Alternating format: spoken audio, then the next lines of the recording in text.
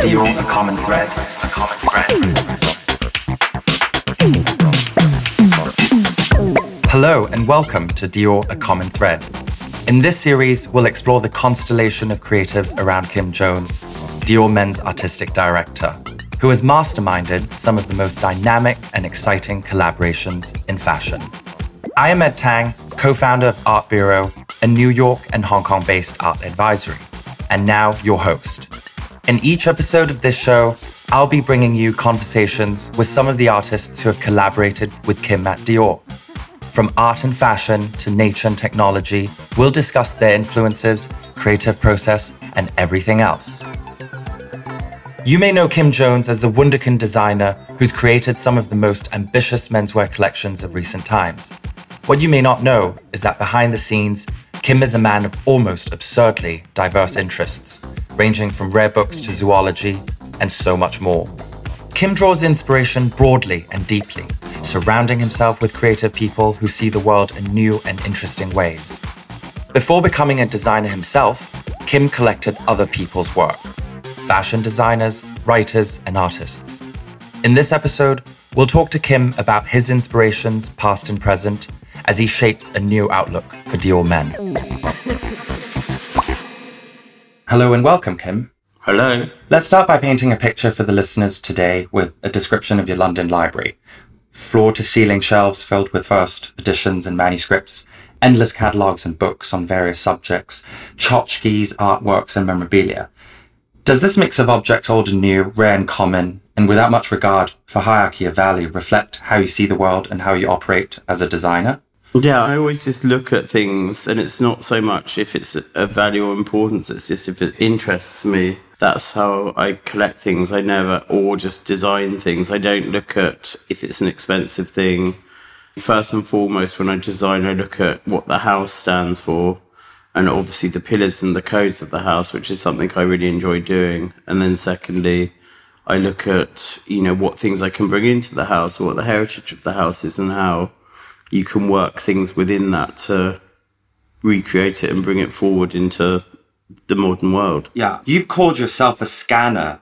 Yeah, I am a bit of a scanner because I'm always observing and I'm always looking, and I'm quite terrible sometimes because I'll be with people but then I'm looking at something over their shoulder because it's caught my attention. I'm just looking and seeing what's going on in the world. A prime example was when you guest edited the A magazine issue with an A to Z of your panoramic view of the world, with themes from Africa to club kids to dogs and punk and relic. That is a very telling picture because it shows how different moments in time converge in your world. I think people's perception of me is very different to what I actually am, and I quite like that. I have a huge amount of different interests, and it was nice to do that because I could express them all in one sort of document. When I do something like a magazine, it's particularly when you're thinking about people studying or people that like your work that don't know so much, they can go and see what things inspire you to do what you do, and the range of things that go into something to then create the language of what a house might be or a collection might be. You've always been a multifaceted, multitasking designer, constantly on the move. And whether that's you as a designer, stylist, editor, and collector, your work often feels like a collaboration with culture itself in the broadest sense. And I think that's why so many people can relate to it. How important is it to you, though, personally? I think that thing of relatability is really essential in the 21st century. Because I think people look at things in a cult. I think when art combines with culture, that's when people really relate to it because it feels like they're part of it. And I think that's one of the successes we've had at Dior is, we work with lots of different artists and we've also worked with a musician. And, people understand what it is and how it works and appreciate it. And, that's very much what Dior did when he was alive because he was a gallerist for like 15 years, which was longer than he was a couturier. So, his knowledge of the arts and the support of artists like Salvador Dali and Picasso and Braque and different people that he were within his circle. So, he was culturally aware as well as couture wear, which I think is interesting. Of course, we now live in a digital age. Talk a little bit about the fashion landscape. The fashion landscape itself has drastically changed.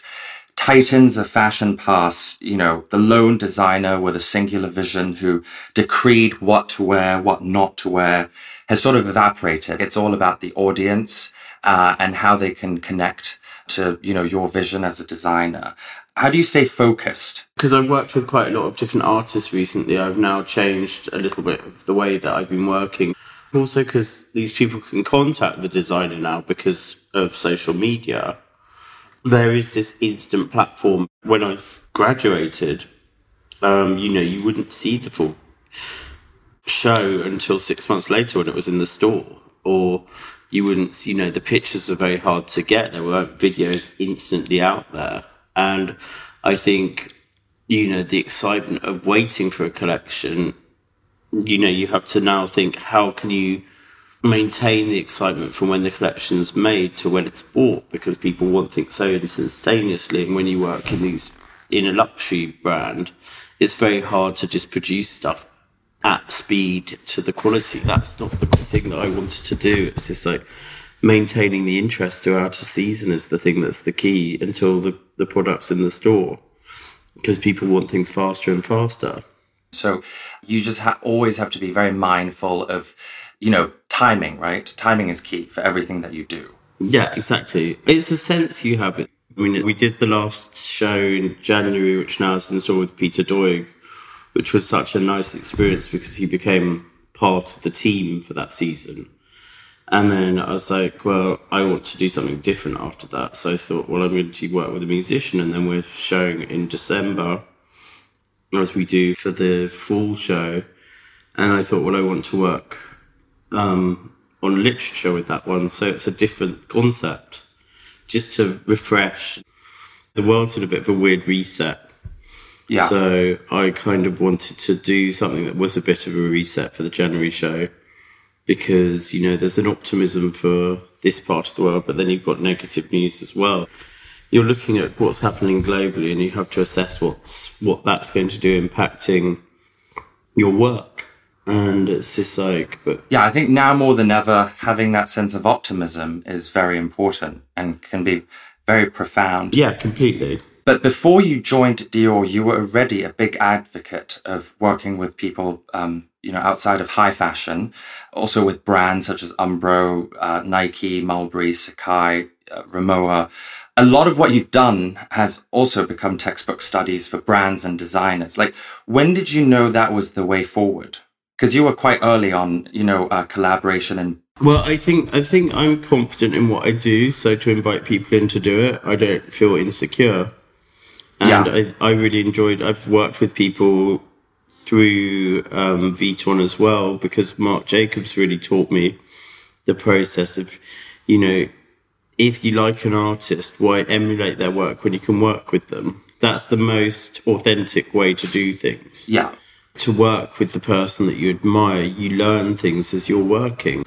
Some people do have a singular vision. Some people like to create a community around them, and I like to create a community around me because they're all people I love and admire, And that's the really key thing. When I went to Dior and I asked Yoon to come and work with me, and then I got Matt Williams to work on the buckles with us, and it's that's a global community of people working at a Parisian couture house.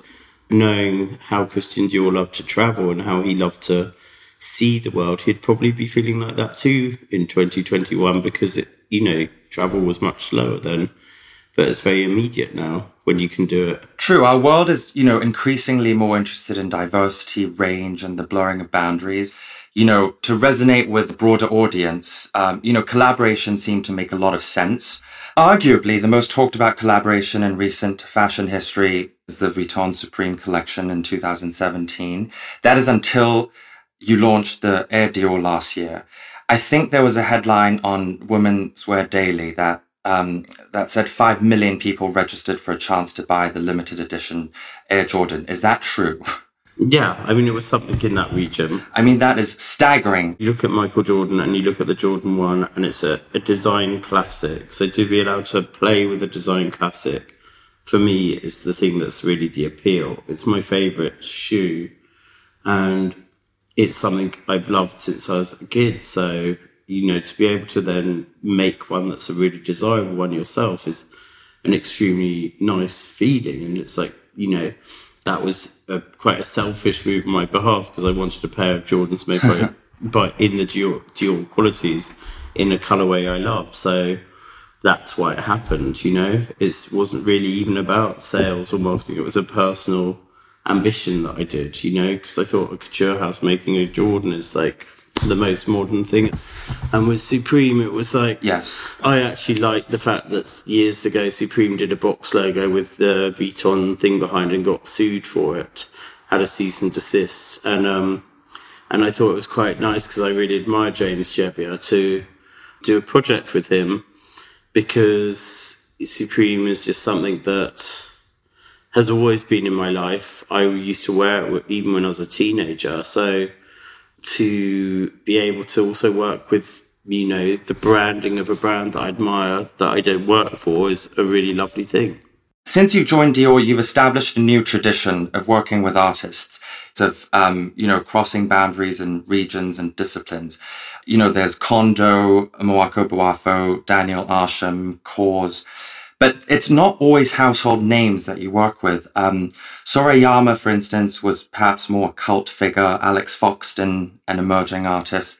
What is the common thread of all these artists that you've collaborated with at Dior? I wanted to start with Kors, because Kors for me was the artist of his generation that spoke volumes to young people. Plus, I love the fact that Brian had really, he'd started doing things on the streets and refining to where he is now. And he is also a super lovely guy. And, he's now 20 years on, emerged as one of the biggest living artists. I'd always had him in my mind because, we'd been in the same circle for a long, long time. So I just reached out to him and I said, I'd love to do, you to create something in, for the show and do some branding for us, because I thought it's nice to take some of the Dior signatures and play with them. It was just, the idea of him doing the B, the Christian Dior B, which was created in 1948, and just give it a modern update. After that, I loved the idea that we showed in a circle around this big floral statue of the BFF with Bobby, representing Christian Dior and his loyal dog. So, it was telling a story about Christian Dior via Kors' sculpture, and then redefining the codes of what Dior was with the clothes. Yeah, through the power of art and nature and dogs, of course. What are some of the more surprising or unexpected things that you've discovered working with artists? Two of the ones that stand out for me are Raymond Petitmon and Peter Doig. And Raymond, I met him in a sports bar downtown with Stella Schnabel, who introduced me to him. I'd known Raymond's work, 20 years or so. And I really loved it. I wanted to see, how we could, enrich it with the beadings and the embroideries, like that wonderful shirt, and just take those things of his and make them into objects of real beauty. Yeah, you've mentioned in the past that he was very touched by how you interpreted his work, how you brought not just a different platform, but a different dimension to his work. Yeah, I love the fact that I was looking at things that felt Parisian almost with his work, because I always like to pull things back to what Dior is. And then me and him had a conversation about wildlife, and he created a series of paintings of big cats, and then we put those into the context of the collection as well. And it was just it was a really nice process, and he was extremely fast the way he works, which is really wonderful. So that allowed us time to develop everything properly. And with Peter, he sat with us, and he was going away and then doing an artwork and coming back with it for us to launch as a watercolour turning into a mohair jumper, because that's the best way it still looks like a watercolour. So actually the materials were the consideration of how the image looked as a fabrication. And Peter was with us the whole time, and really interested because Peter was at St. Martin's at the time when the MA Fine Art and BA were upstairs. The fashion was on the lower floors, so everyone interacted with each other. So he was very aware of everything. Going back to the Pettibon collection and how you worked together on that, what I learned is that you took a design detail from Dior's 1955 couture season with the sash, as immortalized by Avedon in his now very iconic picture of Dovima with the elephant, gave the sash a remix and twist and gave it to menswear. This transformation really says a lot about how you interpret the codes of the house. And this marriage of past and present is very clear, but also of feminine and masculine. As a side note, I quite literally got married in this sash suit that you made me. Exactly. Well, first of all, we were looking at the research and we're looking at Christian Dior in front of all these statues. And, you know, the sashes and things that they wore were heroic. So actually it takes away the femininity. You know, it's about that sort of heroic statuesque. That's why I wanted to show it on a moving conveyor belt so that they looked like statues. And that was the thing that really got me. It was like this just pictures of Christian Dior in front of all these statues. And I was looking at all the sashes on them and then thinking about that image by Avedon. And that's how that came up. And then that's how the concept of the show happened. I wanted it to be all about these 49 statues coming out, looking like statues. I remember seeing that, and I think I had vertigo watching the models pacing down the conveyor belt. Yeah. The mile-long conveyor belt. Speaking of which, I think you once mentioned in an interview when you saw the mile-long queue for your fragment launch with Hiroshi Fujiwara in Japan, you said, seeing that excitement makes you as a designer think, oh, what can I do to challenge that and make something bigger? I mean, I'm always thinking bigger because I think that's the fun of it.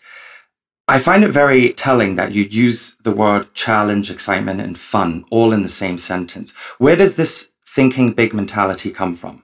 I've never ever thought small. I guess it's ambition, but it's like, it's not a driven, brutal ambition. It's the only person I'm challenged is myself, and I don't really, you know, I'm friends with so many designers and I love it when everyone does their own thing and is good, but I challenge myself, and I, you know, whether people love my work or hate my work, people certainly buy a lot of it, and that's what matters to me. So things like reviews and stuff like that don't matter anymore. It's seeing people wanting to buy the clothes, and that's for me the thing that's really, really important. It's funny because people go, oh, you know, commercial's a bad word, but commercial just means you're popular. So I don't see it as a bad word. I mean, you know, there's commercial artists, there's commercial designers. It's just knowing, you know, seeing what's going on in the world and reacting to it. And that's what I do. And, you know, I like that sort of challenging myself. I find it, you know, really enjoyable. I was surprised to learn that though Dior was a couturier first and foremost, he also opened up his vision to a wider section of society through accessories and licensing. He even hired an American publicist, I think, which was very forward-thinking at the time, all the while maintaining his reverence for, you know, couture. So in a way, being market and business savvy is a big part of your job. Like Dior, you know how to cut a suit and you know how to cut a deal, because fashion is a business after all. I think it's really important to be aware of the business nowadays, especially in volatile times. But, you know, I like working for brands because I don't want my name above the door. The house isn't Kim Jones, it's Dior. One of the key things I think about when I'm designing is what will be in an exhibition on Dior in, say, 20 years, 50 years, 100 years. And I learnt that at Vuitton when they were doing all the exhibitions of the trunks and the history. They did one in Paris.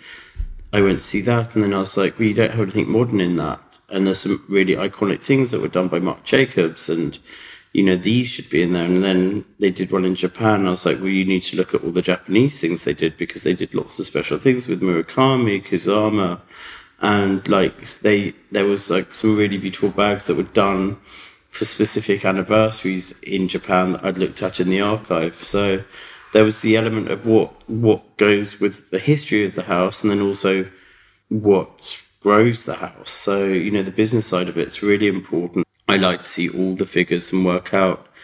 And I go into every store and I talk to people and I say, what are you missing? What do you think there's too much of? I just ask those questions because I want to know. We do have marketing teams, but we have, the studio that are very aware of what's going on and how to make a collection that can sell. I think it's really important. When you say that being commercial simply means being popular, I think that's also kind of the genius appeal of pop art, that it relates to everyone. How Lichtenstein and Warhol embraced the everyday object in the work and elevated it. That's important to resonate with people. And that reminds me of what Warhol once said, which is, the world fascinates me. This seems to manifest in your work and life too, your passion for culture, high and low, and everything in between. Now, over the years, you strike me as someone who's the ultimate team player. You've built a core group of behind-the-scenes collaborators, a fashion family, if you like, from Lucy Beedon, your design director for over 16 years, to the likes of Ronnie Cook-Newhouse, Melanie Ward, Honey Dijon, Alistair Mackey, Peter Phillips. I mean, the list goes on. And of course, there's Pietro Beccari, the CEO of Dior, and Olivier Bialbalis, the chief marketing officer at Dior, who brings a lot of institutional knowledge and experience. Do you rely on this network of support and feedback? Well, it means things work smoothly, and I love Pietro, and Pietro's always been a supporter, and I love Olivier because he allows us to fulfill what we want to do, and and he does it in a really gracious way, and we really enjoy working together. I think the most important thing is that you can have a laugh with the people you work with, because you're with them so much, and we don't take ourselves too seriously, but we get on and do the job extremely professionally and properly. We hang out with each other. It's, how sometimes great ideas happen when you're not in the work environment. Things pop into your head, or we're walking down the street together and see things. We have each other's backs and we get on with it, and I think that's quite rare within these big structures. We just get on with it. I like things to be fast. I like things to be efficient. I don't like things to be drawn out. Then if not, then they're not stimulating anymore. And then you're like, why am I doing this? What's good about Dior, particularly as a house, is there's not too many layers. So you don't get billions of ideas and people trying to interject and diluting an image, which I think is very important. Well, you clearly recognize the power of the image, but as a consummate multitasker, from designing to styling and casting, the set music and staging, and even the campaigns, you're the bridge that connects all these dots. Do you do it because you are also a perfectionist, or do you see everything you do as a whole from beginning to end? I always see it as a world. You're creating this world that people react to. So I want that world to be a reality that people want to be in. And then, once I've done a collection, quite often I'm straight on to the next thing. I'm like, oh God, I don't want to click that anymore. On to the next. I'm on to the next. It's like, and I think that's probably why fashion suits me. Yeah, you've always struck me as someone who's very quick to react, and you always remain laser focused. I'm always working, always researching. I mean, that's just how it is. But, at the end of the day, I'm just like, fine, next. Are you allergic to staying still? I actually love my own time, and I like very lazy days. I went on a beach holiday maybe 3 years ago, and it's the first time I've enjoyed relaxing. I'm finding it hard not travelling as much, I'm not going to lie, because I like to be stimulated by seeing things, and I really miss Japan at the moment, because it's somewhere where I find so much inspiration. I was in New York recently, which was a real joy to be there and to just see what's going on. It's really important to walk down the street and just see what people are doing. And that's something that has been quite tricky to do. Now, let's talk a little bit about art. What are some of your favorite places to look at art? And do you see it as inspiration, escape, or, expression? I just admire artists, I find the fact of devoting your life to painting or devoting your life to sculpture or, that sort of thing, I think is incredible. And I love living with art because you can wake up and you see something different in a painting or a drawing or, that will then make you think about stuff in a different way that day. Collecting is an obsession of yours. From museum-worthy vintage British fashion, I think particularly from the 70s and 80s. Artworks were more in all media, vinyl, design, rare books, and a mouth-watering collection of sneakers. You seem to cover it all. And I think you called yourself the organized hoarder next door. Do you have a need to own things? Yeah.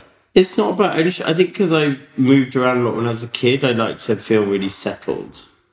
And, I think that's probably quite true to lots of children that have divorced parents. You want this sense of, I have a home, and nesting. I lived between London and Paris for a long time. Yeah, exactly. And I just was so happy when I could get all my things in one place together, so that, and so I know where everything is. So I can, if I need a reference, I can pull it out straight away. I have to say, and this isn't morbid at all, but I think where these things go after I've gone, and that's something that's really fascinating. And it's a conversation, especially which started around my books, because especially the Virginia Woolf ones, because I have a very important collection. And talking to Nathaniel, the head of the Charleston Trust, and I was like, well, where would you have these if I gave these to you? So, I see I like being a completist in things, and then I think about where they're going to go after. Yeah, I mean, so much of your everyday involvement involves archives and looking at the legacy of Dior. I love researching. Is it true that you are a somewhat obsessive personality? I see that manifesting in your work and your collecting habits, how you want to complete things as well. Yeah, I think so. I think it's important. I like to be surrounded by things that inspire me. Some of the greatest fashion designers have also been ardent collectors. Yves Saint Laurent, Marc Jacobs, I think Karl Lagerfeld, Valentino, Hubert de Givenchy. They're all tastemakers who collected a range of art and design. What is it with designers that makes them attracted to collecting? Well, designers aren't artists, so I think art for them is something to look at and be inspired by. And I think instead of just looking at and being inspired by, I work with the artists that I admire. Yeah. And, I'll ask them, and if they say yes, it's great. If they don't want to do it, they say no. And it's like, I'm never afraid. The worst thing anyone can ever say to you is no. So, I'm never afraid to ask. So are you afraid of rejection? No. Because it's like, you just get on. If someone says no, there's many other people you can talk to. So you never take it personally, and you have thick skin. No. Yeah, people have their reasons to not do things. It's like absolutely fine. And it's like, and you have to respect that. I've worked with many collectors in my career, and I have to say, it's rare to see someone juggle, such a range of interests with the drive that you do. What fuels you as a collector? I think with the books, I'm a completist. I think with the art, especially with Bloomsbury, I buy select pieces that I really love, and it's mainly portraiture. I think then around that, I've based a collection on works that fit in with my love of just how things work together. I live in a concrete house, so these warm it up, so to speak. And then I think that's something that's really important, and it's really just things that personally I love. I like to see every day. No, it's amazing because all these reasons that you've just mentioned, it just shows that you are collecting for personal reasons. Speculation is such a big part of the market, but that doesn't seem to be part of your ethos. It's more about connoisseurship and connection. And funnily enough, it's not just about visual stimulation. A lot of what you collect have functional qualities. Books, clothes, tapestry. They're not put on a pedestal. You live with them. They are living objects that almost require touching, handling, and interaction. Yeah. I mean, my dining room chairs are in mega workshops, and it's like, and they, obviously people have to be a bit careful with them, but I love living with these things, and, I'm not too precious about them. Obviously they get restored or maintained or kept, and the clothes have gone to a museum so that they're protected and safe for the next generation of people to see. Because I saw clothes moths one day and I was just like, no way. I just wanted to make sure that they were safe. So you don't see yourself as owner so much, rather than no, not at all, a custodian in a way, taking care of it, looking after it, and passing it along eventually. Absolutely. Things aren't yours. They're just with you for the time. And that's why I'm aware of like protecting them for the next generation, but I'm not precious about them. If someone really loved something and wanted it, like the Charleston Trust, I would give it to them. That's just how it is. I'm not, because then, you only have so many walls. Yeah, I mean, those who know you will know that you are and have always been incredibly generous, not just with gifts, but with your time and your, friendship.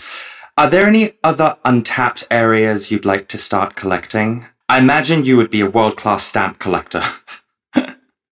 I've probably got a stamp collection from when I was a kid somewhere. I used to collect. I used to save up and buy penny blacks. I've gone through the phases of collecting for sure. Yeah. From Star Wars toys to stamps to, books. I've always been into books, and I still have pretty much all my books from being a kid. Especially those first Ernest Hemingways that I read when I was going to Africa a lot. I think I get it from my father and my uncle because they're both massive collectors. They were both. My father collected Asian and African art because he spent his whole life travelling and working in those countries in different parts of Africa. He'd restore antique carpets from the Caucasus and Kazakhstan, and he'd spend hours like dyeing the yarns and then weaving and repairing, the carpets, and I used to watch him doing it. I'm sure that experience of moving around the countries in the African continent, Botswana, Ethiopia, Ghana, Tanzania, that experience must have instilled in you this sense of curiosity and openness for discovery. And also, of course, your love of nature. Yeah, it was one of the best things that ever happened to me, for sure. And I think, you saw the world as this big thing. Even though we live in a small world, there's a lot of the world that's still very big. It's one of the things that in the current world where you see climate change happening as a very fast and scary thing, especially this year, seeing all that's happening in the world. That's something else I'm addressing in what can I personally do? How can I support these things? What can I finance to make things better in certain areas? Because those people rely on that land and also share it with wildlife. That's quite a scary sort of point of view because the ecosystem gets damaged if the wildlife isn't there. I do conservation projects, in my spare time, and fund different communities and projects to protect very endangered animals because, I was very fortunate in seeing lots of really amazing things when I was a kid, and I don't want the next generation of kids to not see them. You've said you want to see pretty much all of the world before you die, and that for you, it is the fundamental thing about being alive. Why is travel so important to you? Because I've done it since I was 3 months old, and I don't know what else to do. It's in your DNA. Yeah, it's installed. Now, you visited Charleston as a child, and that, I know, made a huge impact. Does your love of Bloomsbury and the Omega workshop stem from the philosophy of bringing art and design closer and embracing that overlap? Or is it the goal of creation and enjoyment and the pursuit of knowledge that resonates with you? Well, it was also a sense of collaboration too, which I think is something that echoes to me, and the fact that they were modernists of their time, and that's something that always interests me. When a group of people can move culture forward and the way that people think about life forward, it's a really interesting thing. So, for me, I just saw this house and how beautiful it was and how it was a group of adults living the way they wanted to live and not how they were dictated to live. And then creating and working and collaborating throughout their lifetimes. And I think that's something that's really admirable. Things done for love, not for money. Because money isn't something you should always focus on. It's always about doing something you love. I never think about money when I do my job. I think about doing my job. It's just the thing that I like doing. I'm commercial because I like to see people wearing the clothes, but I do stuff that it's kind of part of a community. So I guess that's what I relate to with them. You're clearly mad about Virginia Woolf. The title of this podcast is a wink to her book, The Common Reader, and even your house in London is named after one of her novels. Yes. Not by me, though. Not by you, but destiny, I suppose. Exactly. It was meant to be. Some of the themes explored in the novel Orlando, such as gender fluidity, feels especially relevant today. The themes of Orlando address everything that is topical at this moment. For me, it's about time travel. There's even an element of global warming within Orlando where, going from a very cold frozen river to then a very hot desert and changing sex. And it's just shy of 100 years old, that book, and it's more the resonance of it today. And the way John Maynard Keynes and the Bloomsbury Group talked about politics, they were very ahead of their times, probably without even knowing it. That's something that I find particularly interesting, and that's, I think it was Obama that used John Maynard Keynes' political essays as part of the structuring of how he was going to look at America. These things that come from a small group of people that are creating something that is enduring and long-lasting. Are you drawn to their sense of rebellion as well? Yeah, I think subversion and rebellion are interesting things that make things move forward. They were resisting what their parents did. They were coming out of the Victorian ages, and then the next thing you look at that I'm interested in is like the punk movement and McLaren and Westwood and how they brought culture, music, art together in a really fascinating way. There's these people that were catalysts that created something new and revolutionary, probably without even thinking about it, but coming through subversion. Do you see yourself as a rule breaker, rule keeper, or rule maker? I'm not a rule breaker, I just get on with things. But I think sometimes I do things and I'm like, oh, well, people like that. But then it's like, well, I like it, so I believe in it. And that's how I feel. On that note, thank you, Kim, and thank you all so much for listening today. Join us on Dior, A Common Thread, on Apple Podcast, Spotify, or wherever it is you get your podcasts.